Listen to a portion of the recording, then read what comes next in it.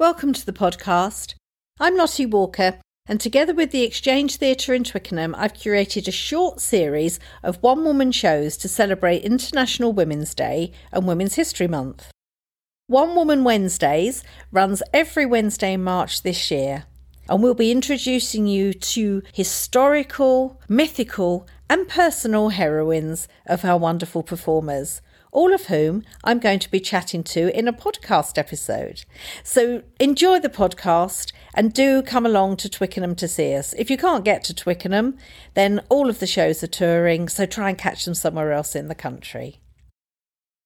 In today's Zoom room, we have the wonderful Laura Careless, who is going to be bringing She-Wolves to the Exchange in Twickenham. She-Wolves is a physical theatre piece about all the Queens of England before Elizabeth I, and there are more of them than you may imagine. So welcome, Laura. Thanks for having me, Lottie. Now, what actually sparked your interest in this piece? A friend of mine gave me the book by Helen Castor, and Helen's also made the book into a BBC series, so people may recognise the title from that as well. And I had been doing some personal research into the physicality and the archetype of the wild woman, specifically as it related to the wolf, partly inspired by the book Women Who Run with the Wolves by Dr. Clarissa Pinkola Estes, which also features in the show. And so I was deep into this research, and then a friend put a book into my hands which said She-Wolves and then had Elizabeth I on the cover. And that contrast in my mind was intriguing to me, and I immediately kind of devoured the book from cover to cover and discovered that she-wolf was the term of vilification given to power-hungry women in the medieval and early Tudor period. Without these royal power-hungry women, Elizabeth I's reign really couldn't have happened. That's the theory that Helen Castor posits in this book. And so I got really excited and intrigued about their stories, which I had never heard, despite being a history nerd. And also started asking myself the question, what is it about powerful women and wolves that we think is so dangerous? And that was the starting point for the show. And it's sort of become a reclamation of the term she-wolf.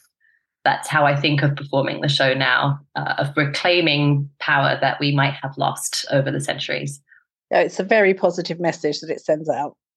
I made the choice to end the show with a positive message, partly because the stories of these women are somewhat harrowing. They went through a lot in their quest to claim their birthright.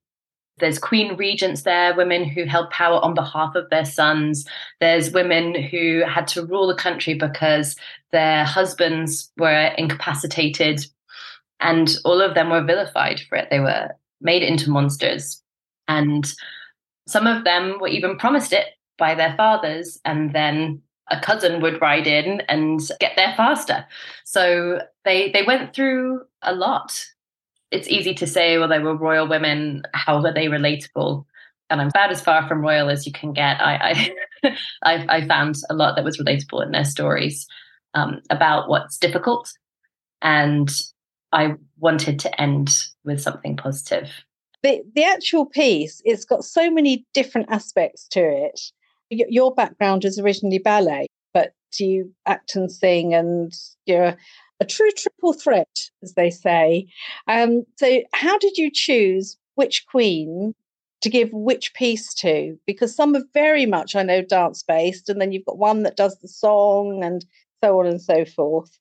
It was really important to me that each of these royal women had their own expressive language that related to their story. We have very little of their words on record because it was a binary world and women's words and concerns were not deemed important enough to write down.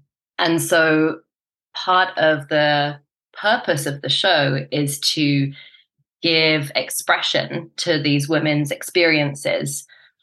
And sometimes words don't work because we don't have their own stories on record. And so I felt that I could get closer to their essence by combining historical fact with empathy and putting myself in their situation. Something that Helen Castor, the author of She Wolves, said to me when I met with her was, sometimes we forget that historical figures were human.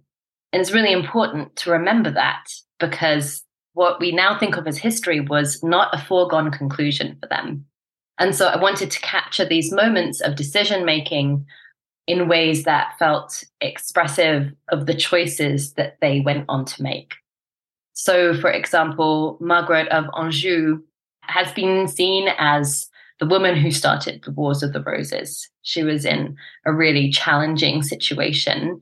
Her husband was mentally incapable of ruling, and she wanted to become regent on behalf of her son until he was old enough to rule himself. That was the precedent that she had grown up with in France, but had to contend with a lot of outside forces that were so much bigger than her and the power that she was able to wield, the nobles, the infighting between all of these different factions. And so it was important to me when I was thinking about how to tell her story that there was something bigger than me, literally bigger than me, and entirely outside of my control on the stage with me. And so that's where the idea of projections came in. And I worked with this incredible animator, Belle Meller, who has created these hand-drawn illustrations, which I interact with in the Margaret of Anjou section.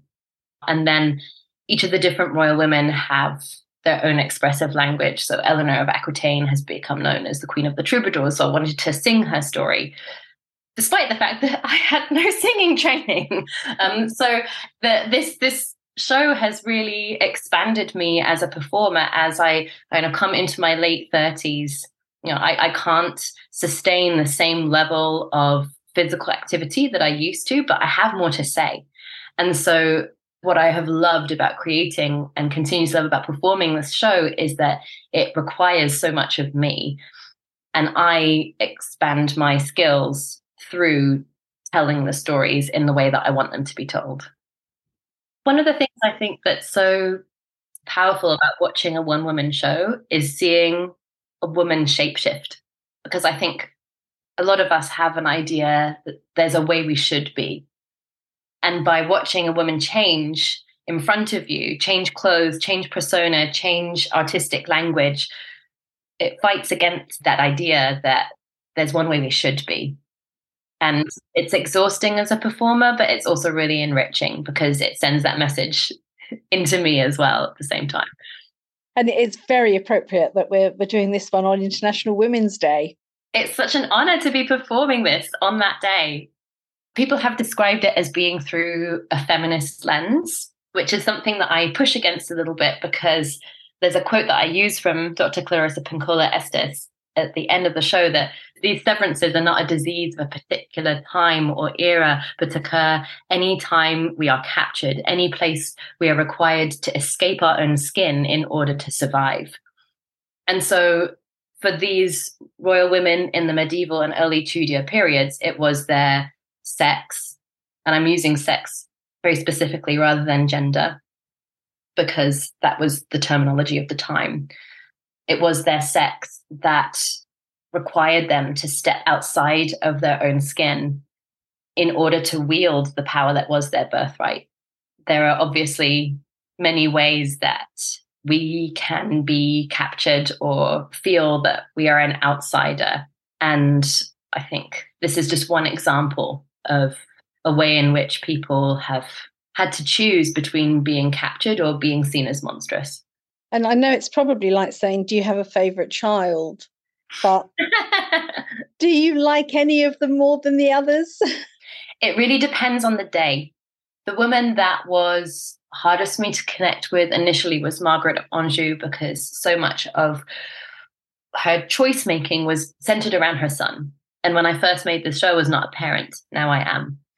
And that really changed my connection with her as I came back to it after maternity leave. And then Isabella, which is a monologue, which is what's the most outside of my comfort zone. She really changes depending on the day because it's very easy for me to judge her. She really made the choice to destroy the people who had made life difficult for her. And that's not an experience I have had yet in my life. So it takes a lot of commitment to her story for me to find that impetus. And some days I really don't want to go there. And then other days I really do.